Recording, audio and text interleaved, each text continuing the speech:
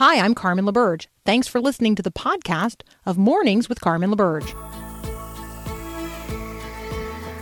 Encouraging you to live as an ambassador of God's kingdom in the world. This is Mornings with Carmen LaBerge on Faith Radio. If we're gonna fly, we fly like eagles, arms out wide. If we're gonna fear, we fear no evil. We will rise. By your power, we will go. By your spirit, we are bold. If we're gonna stand, we stand as giants. If we're gonna walk, we walk as lions. Good morning, good morning. This is Hour 2 of Mornings with Carmen here on the Faith Radio Network. If you missed Hour 1, I encourage you to go back and listen to it. One of the questions raised in our conversation with Jeff Bilbro is whether or not he has a Christmas tree up year-round. Somehow I missed what was happening on the text line in relationship to that, because apparently people do have, a year-round tree. I have a friend who has one of their Christmas trees up all year. That is a friend in the 507 area code. And then the question about barns. Do chicken sheds count as barns? No, chicken sheds are coops. They're not barns. We do have a barn, but it just has machines in it and woodworking equipment. We don't have a barn we don't have like a hay barn or an animal barn. Yeah, I don't know what the 3-story wildlife observation building that also doubles as a deer blind, I don't know if that counts as a barn, but there you go. Now I have whetted your appetite, and you want to go back and listen to Hour 1 if you missed it. Here's my question for the leadoff of this hour before Bill English joins us. Because a real recession is coming, by the way. And so we all ought to be preparing for the reality of recession, which lies ahead in terms of economics. But here's a leadoff question for this morning. What are you wrestling with today? Now, immediately what may come to mind for the Christian, who's operating out of a biblical worldview is, Carmen's going to talk about, wrestling with God and what it looks like to, demand that God reveal his name and, wrestling with him and, Jacob and, walking away with a limp. Wrestling with God. No, I'm going to talk about wrestlers, actual wrestlers in Wyoming. So this is a story about 4 guys on a college wrestling team who survived a grizzly bear attack because they were willing to jump in there and support one another. So Kendall Cummings, this is, by the way, pretty graphic. This article is out of cowboysdaily.com, but you can read about this almost anywhere across the internet right now. Kendall Cummings could feel the grizzly bear's jaw tearing through the flesh in his skull, but the adrenaline coursing through his body made it a painless sensation. His descriptions of it are pretty harrowing. Here's what was going on. He and his team wrestling teammate from Northwest College in Powell. So his teammate's name is Brady Lowry. They were attacked by a grizzly bear on a Saturday afternoon outside of Cody, Wyoming. And they have both survived. They suffered very serious injuries. And the bear first attacked Lowry. And so instead of running away, Kendall Cummings, jumps on the bear. These are wrestlers, remember. I grabbed and I yanked him by the ear, Cummings says, who's a sophomore in college. And you can imagine that the bear didn't like that, and Cummings drew the bear's attention, obviously, away from his teammate, and the bear not only attacked Cummings the first time, he attacked him a second time, and Lowry credits Cummings with saving his life. And here's the part of the story that I want to lift up this morning. First of all, these are experienced wrestlers. These are very strong young men. They were prepared. They were traveling. There were 4 of them. They got separated. The first 2 got separated from the second pair by about a half of a mile. And that was the 2 that were in the back, further back, that had the firearm. And the first young man who was attacked is the one who had the bear spray. So they could not use the bear spray, and the firearm was not available at the time. So they were prepared, and yet they were totally unprepared. And there is a lesson in there for us. Their talk of brotherhood, we're brothers. We would do anything for each other. They talk about that throughout their interviews. And I want to note also that these two young men could not have carried themselves 5 miles down that mountain to help. Who carried them? Well, the two uninjured teammates carried the two injured teammates more than 3 miles down the mountain, where they rendezvoused with 911, people that were dispatched by 911. So what are you wrestling with today? Are you an experienced wrestler? Is there some way today that you need to strengthen yourself for the challenges that lie ahead? How prepared are you? Do you also recognize that you can never be prepared for everything? You may find yourself in a moment totally unprepared, in which case you need brothers and sisters around who are willing to sacrifice themselves, who are fully committed to you. And then who would you carry? Would you be prepared to carry someone who needed to be carried 5 miles down a mountain to where emergency responders could then take over? Like, there's a reason for us to be physically and mentally and spiritually prepared to do hard things, because there are hard things ahead. Bill English joins us next from BibleandBusiness.com. You're listening to Mornings with Carmen. I'm Carmen LaBerge, and this is Faith Radio.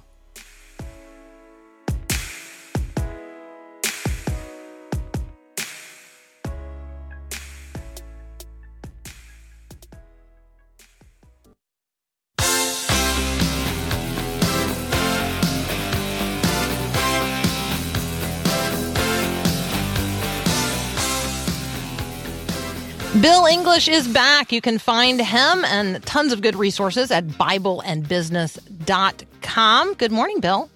Oh, good morning, Carmen. How's the Carminator today?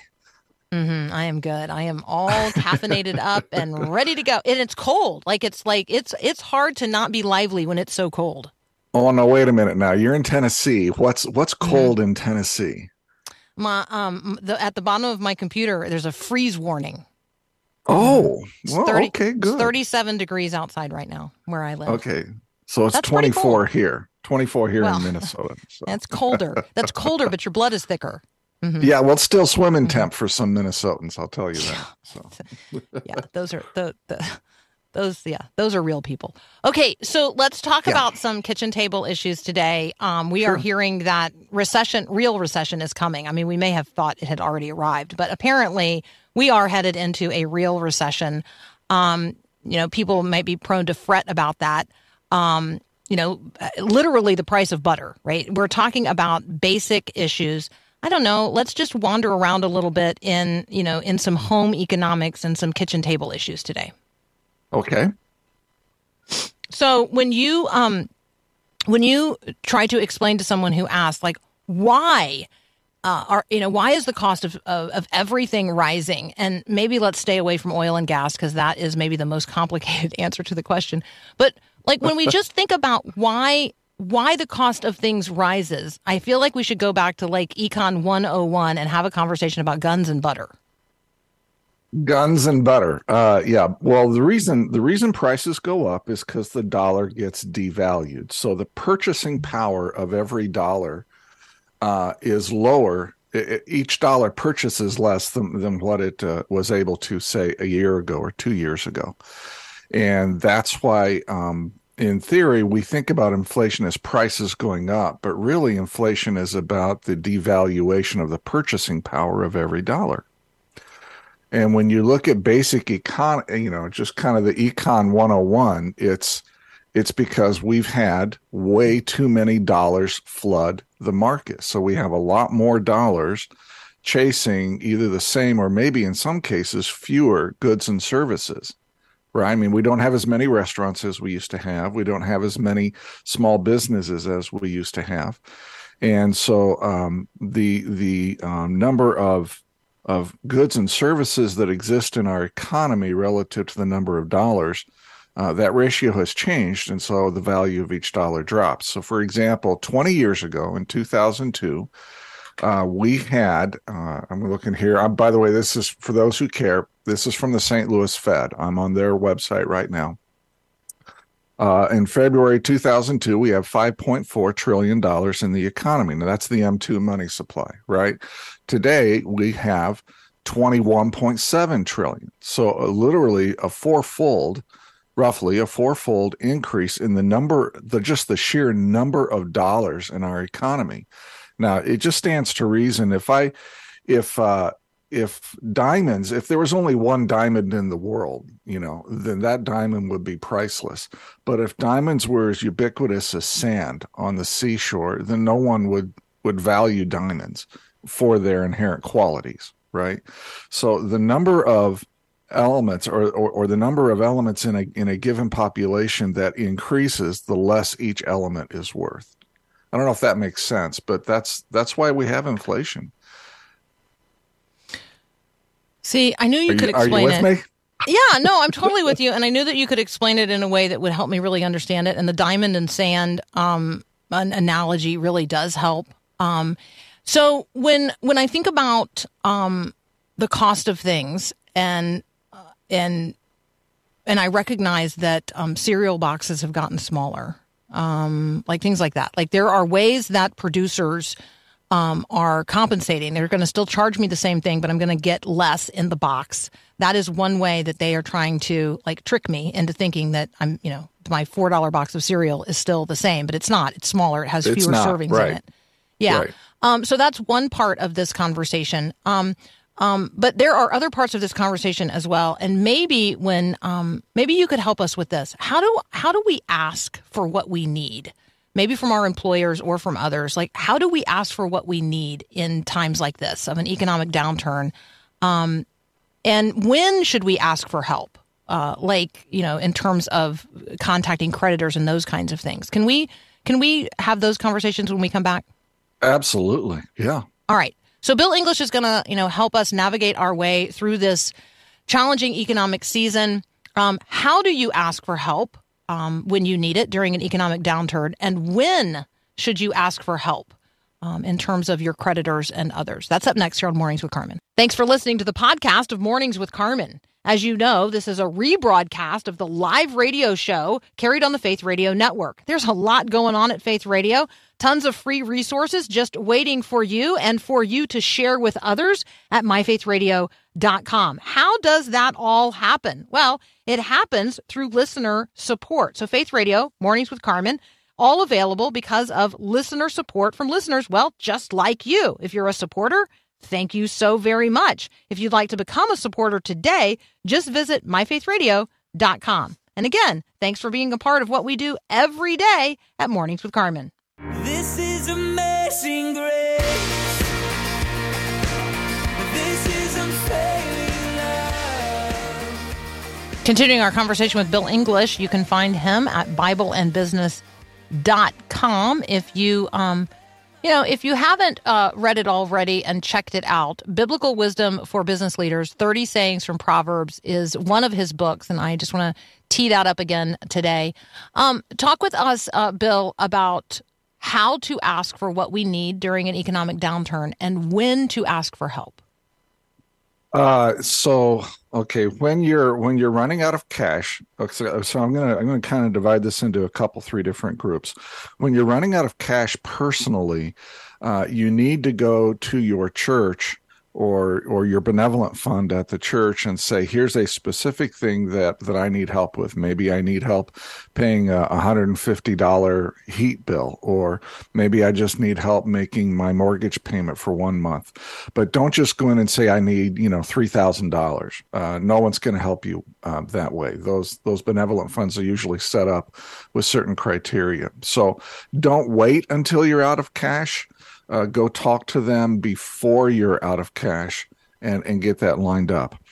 By the same token, if you own a business and you see that your cash is really tight and you're going to have to stretch your vendors, it's probably a good idea to get on the phone with them and say, I can't pay you on time, but here's what I can do. And then make sure that you follow through on everything you say that you can do and that you do it at the time that you say you can do it.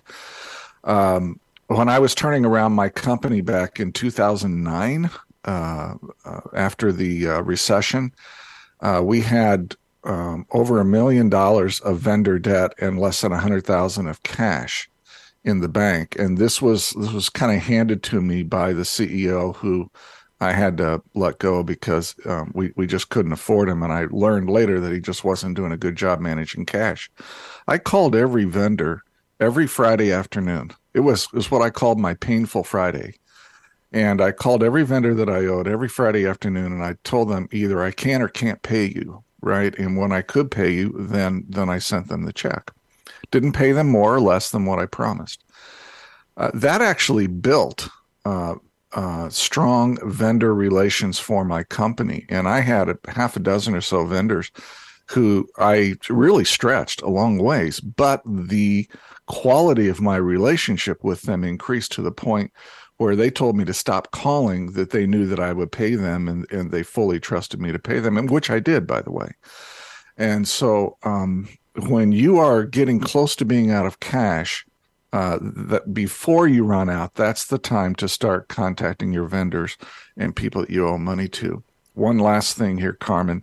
Use this time as motivation to start saving for the next recession, which is sure to happen. They happen every 7 to 10 years. These are cyclical things. Most Americans don't even have 1 month's worth of cash sitting in the bank that they can rely on. I would encourage everybody to be saving, even if it's only just a couple $100 a month. Be saving towards the future so that you can get 3 to 6 months of cash set aside, and that way, the next time this happens, you have some cash reserves to rely on. When you talk about churches and their ability and willingness to help because of the way that, God gathers resources together in one place, tell people about the good news story out of Atlanta, this church that's really serving the needs of its neighbors. Yeah, this is New Birth, right? This is the story of New Birth, and they're in Atlanta, and they have now they started basically a food bank or meals to those who were in need. And they have surpassed 1 million meals that they have passed out. And it's sobering in one way to think that a church needs to give out 1 million meals over I forget the amount of time. I don't know if you remember, Carmen. It's been a couple of years. I mean, like they started, when the really like early on in terms of the pandemic. Maybe even before we knew we were in a pandemic state. And they've been having these people come, they drive through. It's a drive-through thing, and they give them, a bag or a box of groceries. And there's now like thousands of cars every week. And so they highlighted the 1 millionth car that came through. Pretty extraordinary to consider. This church also, a couple of months ago, when Mississippi was in the water, really, really acute need for bottled water in one community, they sent tractor-trailer truckloads of water. I'm just saying, like, there are some churches out there really doing it. And I wanted to highlight this good news story. Yeah. Yeah, and that church... And I just want to speak to those who are resource heavy, right? People who have extra cash. That church has to have one or more people in their church who are giving way more than 10% in order to fund all that. The money has to come from somewhere, right? Nothing's free. And so God has moved in the hearts of some of the people in that church who maybe can give 30, 40, 50% of their income. He has moved in their hearts to fund that, because those meals don't come from nowhere. They have to be paid for. Yeah. So my encouragement is if you're a person of wealth, you have a greater stewardship responsibility before the Lord to give more than the 10% in order to help those who maybe can give less. So. Yeah, and it's really fun. Like, right. They're part of what they are experiencing as a congregation is just how much fun it is to bless people.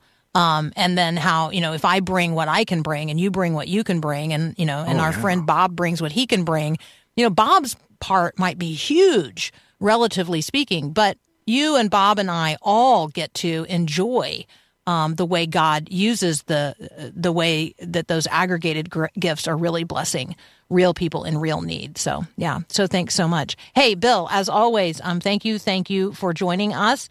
I'm loving the 30 sayings from Proverbs and biblical wisdom for business leaders. So thank you so much again for that. You guys can connect with Bill English and his books and everything else that he's working on and writing at BibleandBusiness.com. You're listening to Mornings with Carmen. I'm Carmen LaBerge. This is Faith Radio.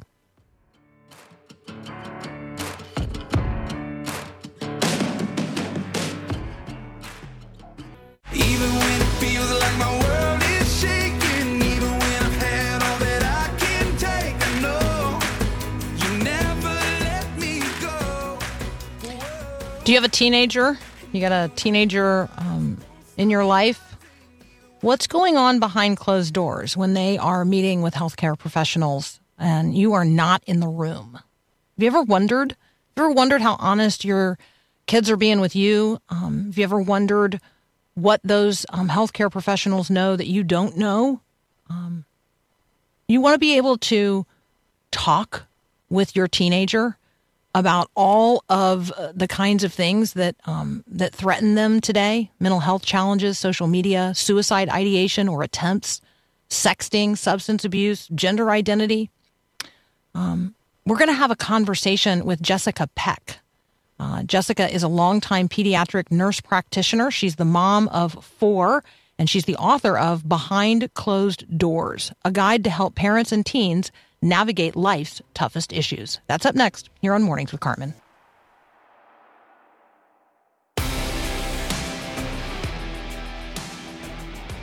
This is a new day.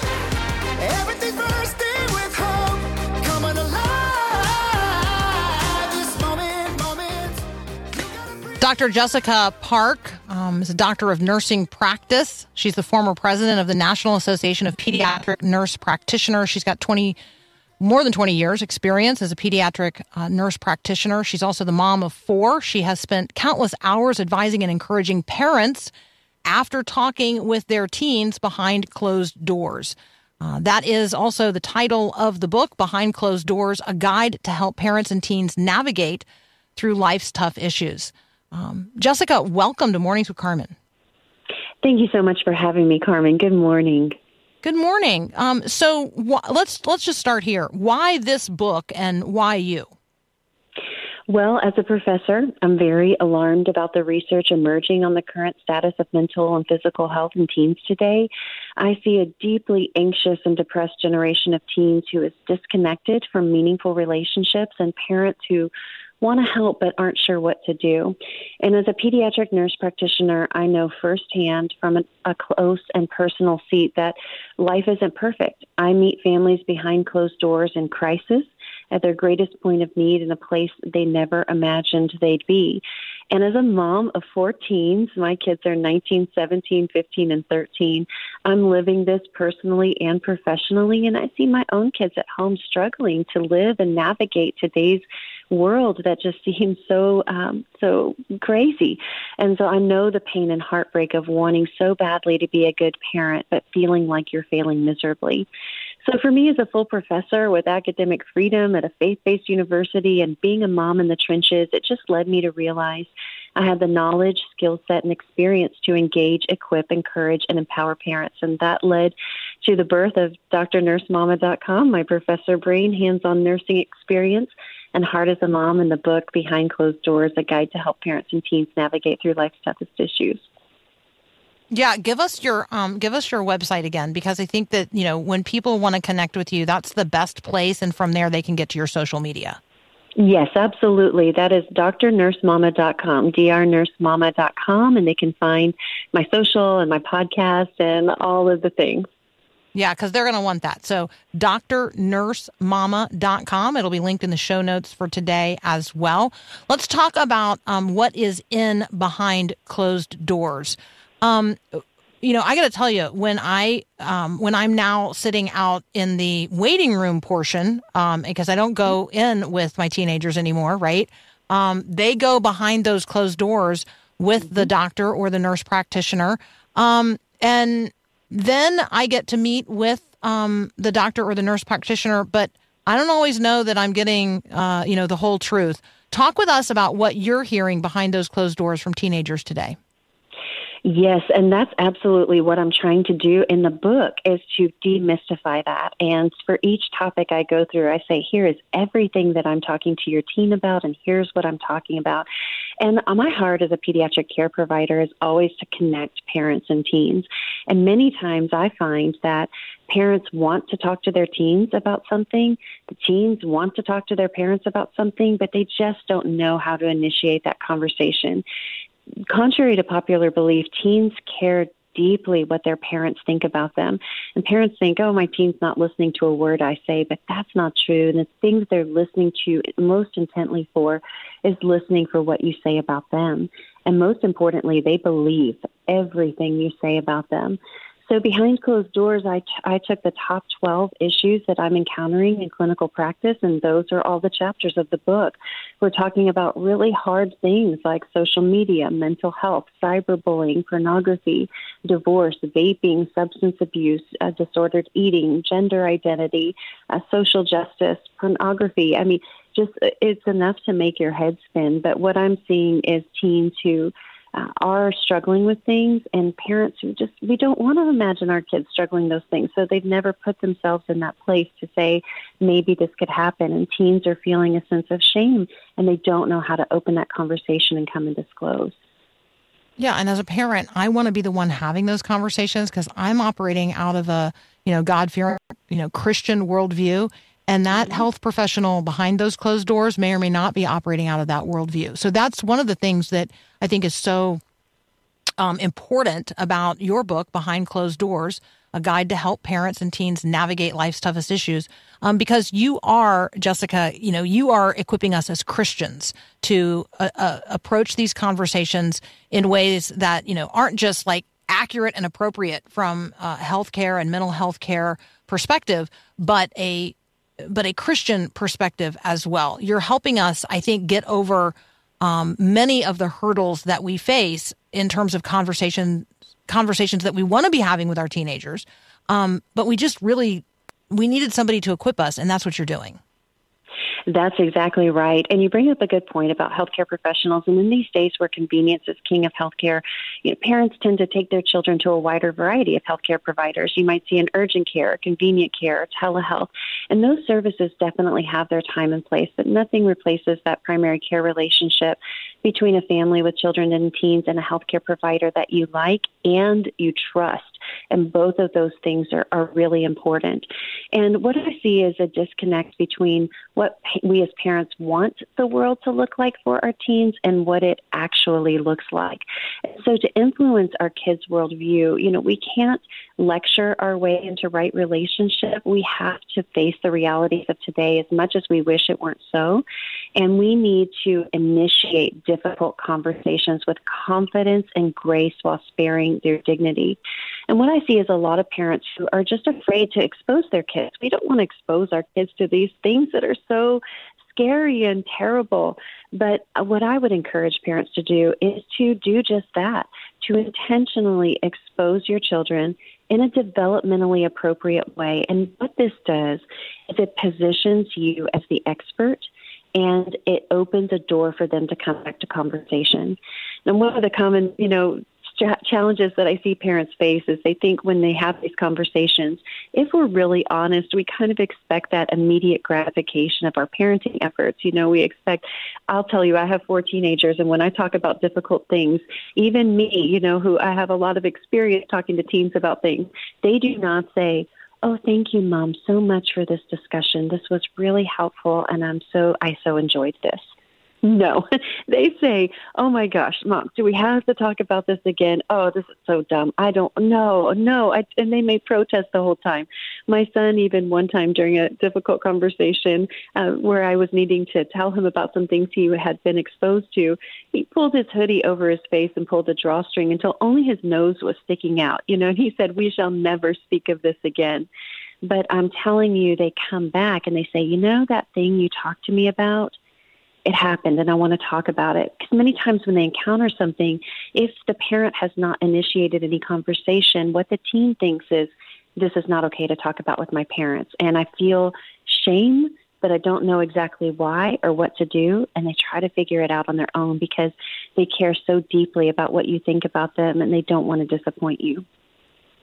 Yeah, so I think there's some very practical things here, Jessica. Like, you're not screaming at him saying, take down that hoodie and look me in the eye, right? You are recognizing that he really wants to have that conversation, on the opposite side of a confessional. He would really prefer for it not to be his mother's voice that he's hearing about, pornography or about sexting or whatever, right? Whatever the topic is, hey, I hear that boys online are, in view of one another choking themselves, right? And they're doing that for some kind of sexual gratifying reason. And you want to have that conversation with your kid before they do that, before they are tempted by their friends to do that.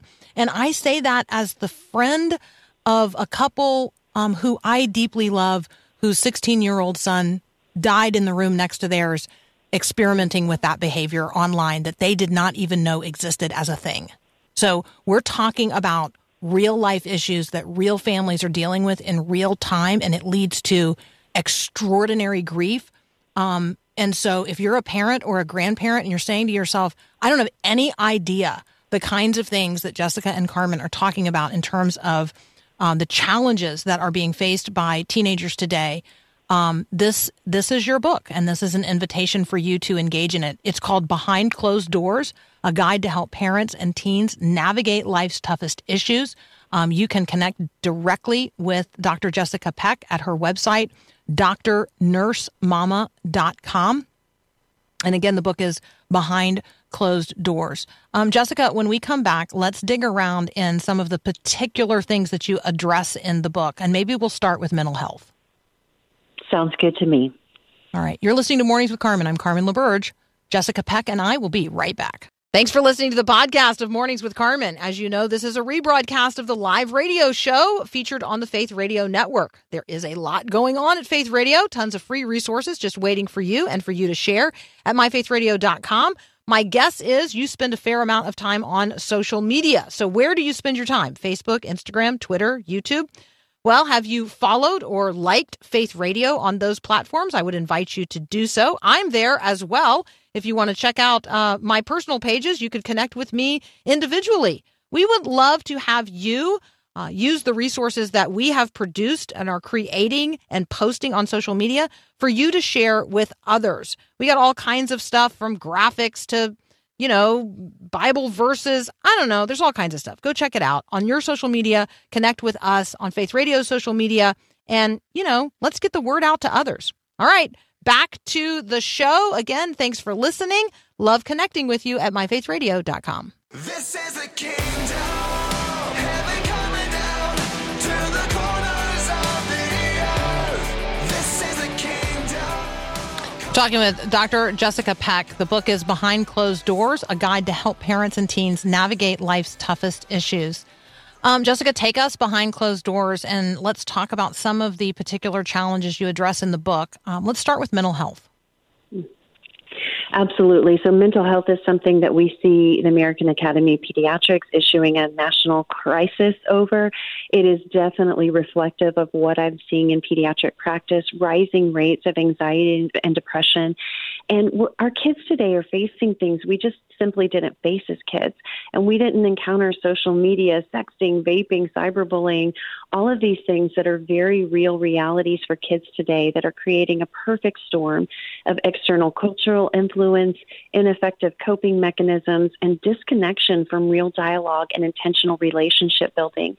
And I am seeing that increase in presentation for mental health. We're also seeing a generation who is willing to talk about mental health in a way that previous generations were not.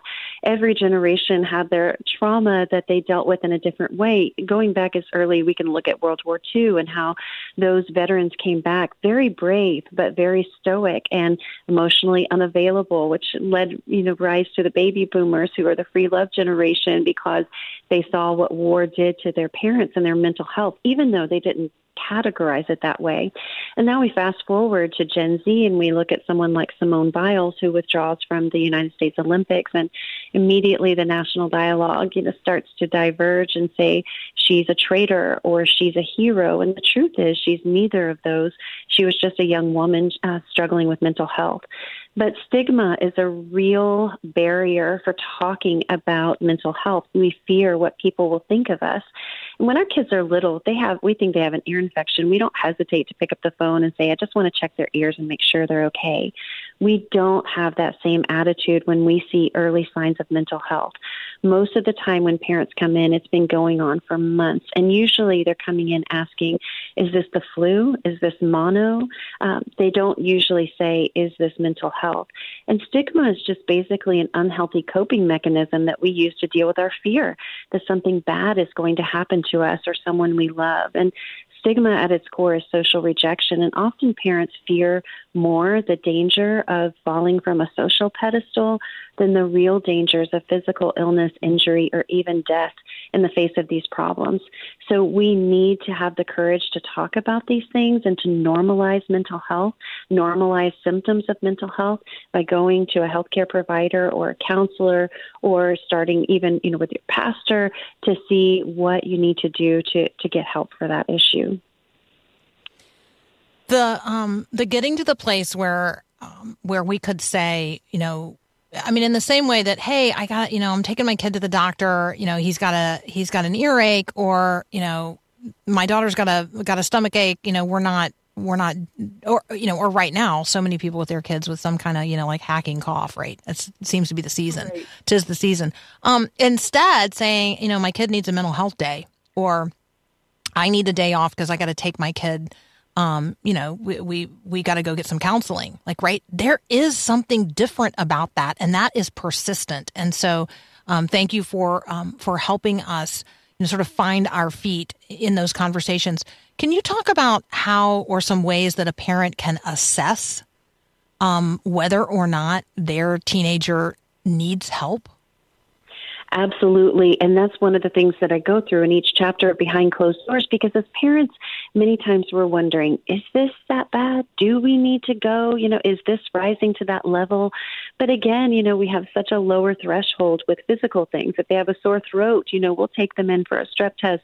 And so what I would say to parents is if you have that amazing spidey sense that parents have that's telling you that something is wrong, usually what happens is you're going to wait, and then you might do some Google searching. According to Gallup, 81% of Americans will use Google to look for information, but only 16% will talk to a trusted friend. And so I would say, who is in your circle? Who is in your trusted circle that you could talk about these kinds of things, and that you could say, okay, I just want to check and make sure. And for me, that gateway is a lot of times just your pediatric primary healthcare provider. We know how to do behavioral rating scales that we could say to a parent, yes, this is something to be concerned about, or no, I don't think that's something to be concerned about.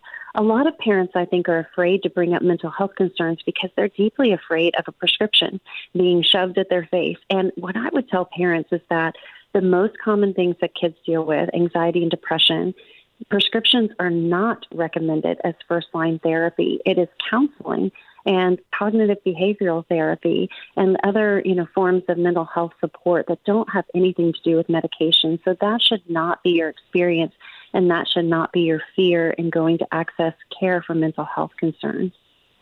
Okay, let me ask a follow-up question here, because I think that, so the physician or the PA, tell us we need to get our kids some counseling help.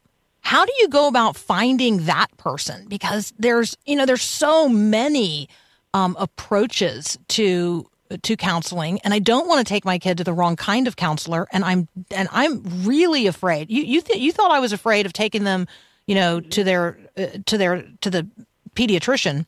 I'm really afraid of what happens behind closed doors when my kid is with a quote unquote counselor. I completely understand your concern. You're reflecting the concern of many parents across the country. And what I would say is that Actually, we're doing a lot of integration of mental health care into primary health care. There's no reason that we as healthcare providers should say, oh, well, you have a mental health concern. I don't take care of those. And we actually do. There's a lot of things that we can do right there in primary care. Just like we would give you a prescription for strep throat or an ear infection, we can give you tips and tools to use to address depression and anxiety. If you do want a counselor, I actually just did a post about this on my social media about all of the different kinds of healthcare providers and how to navigate that. And if you have that relationship with your primary care provider who you trust, you can tell them your concerns and they can help to make sure that you're matched with someone who aligns with your worldview and who aligns with your personality. It's really important for teens to like who they're going to. There are no quick fixes here. There is not going to be any instant cure. And sometimes we want that, just like the pink stuff or strep throat. But there is no instant cure for mental health. And so if you don't have a good connection with that first counselor, you have to, as a parent, be the teen's champion and be their advocate and look and work to connect them and just keep trying until you find a healthcare provider that you really trust and that you feel like is going to be a good fit for your family. No, so good.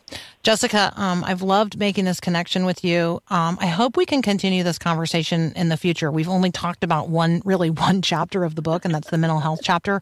Would you be willing to come back and talk with us again?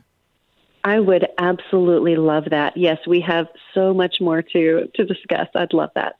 Well, and you're real. Like, I mean, I don't want to say that other people are fake, but like it feels like a genuine conversation, and I can just reflect to you what I'm feeling and experiencing, and you're not just afraid to talk about it. And so thank you for being real and for having real conversation about something that really matters to so many of us. You know, I think that's my advantage in being a nurse, because nurses are the most trusted profession, ranked every single year over and over again.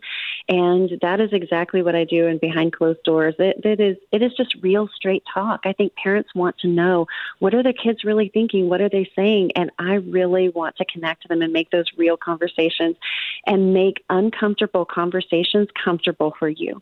And so that's what I've done in Behind Closed Doors, is modify a professional tool I use called motivational interviewing into a simple 4-step model for parents. Love your teen. Listen with your face, offer open-ended questions, validate their feelings, and explore next steps together. So I would love to join you again, Carmen, for more real talk. I think that's a thing. We just made it up. Real talk with Carmen and Jessica. Amen. Or we could just have coffee, whatever you want to call it. But yes, real talk for sure. All right. That is Dr. Jessica Peck, among other things, the author of Behind Closed Doors, and now on the hook to be a regular guest here on Mornings with Carmen. Okay. I couldn't be more excited. This has been a very productive conversation. You can find Jessica online at drnursemama.com. You're listening to Mornings with Carmen. I'm Carmen LaBerge. This is Faith Radio.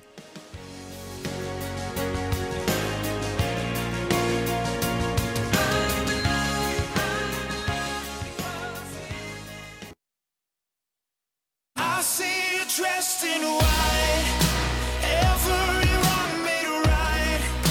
I see a rose in bloom. All right. You know, some days you're just like, yep, I want to talk to that person again and again and again and again. So there you go. I'll find a space for Jessica to join us again. Thank you for all of the positive, encouraging feedback on the text line this morning.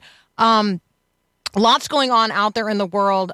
During our conversation this morning, one of the things that popped in terms of the news headlines is that Vladimir Putin, the president of Russia, has declared martial law in the annexed regions of Ukraine. I don't exactly know all that will mean, but when you hear that Russia is, quote unquote, evacuating people from Ukraine into Russia, other people would describe that as kidnapping. Forcible relocation, deportation. And so as you are praying the news today and as you're praying for people on the ground, let's be praying for our Christian brothers and sisters, particularly in these regions of Ukraine, over which Russia has now declared martial law. That is going to really restrict the ability of people in those regions to access the things that they need in these days. So let's lift up prayers for them. Hey, have a great day and God bless. Thanks for listening to this podcast of Mornings with Carmen LaBerge from Faith Radio. If you haven't, you can subscribe to automatically receive the podcast through iTunes or the Google Play Music app. That way, you never miss an episode. It's also available anytime at myfaithradio.com.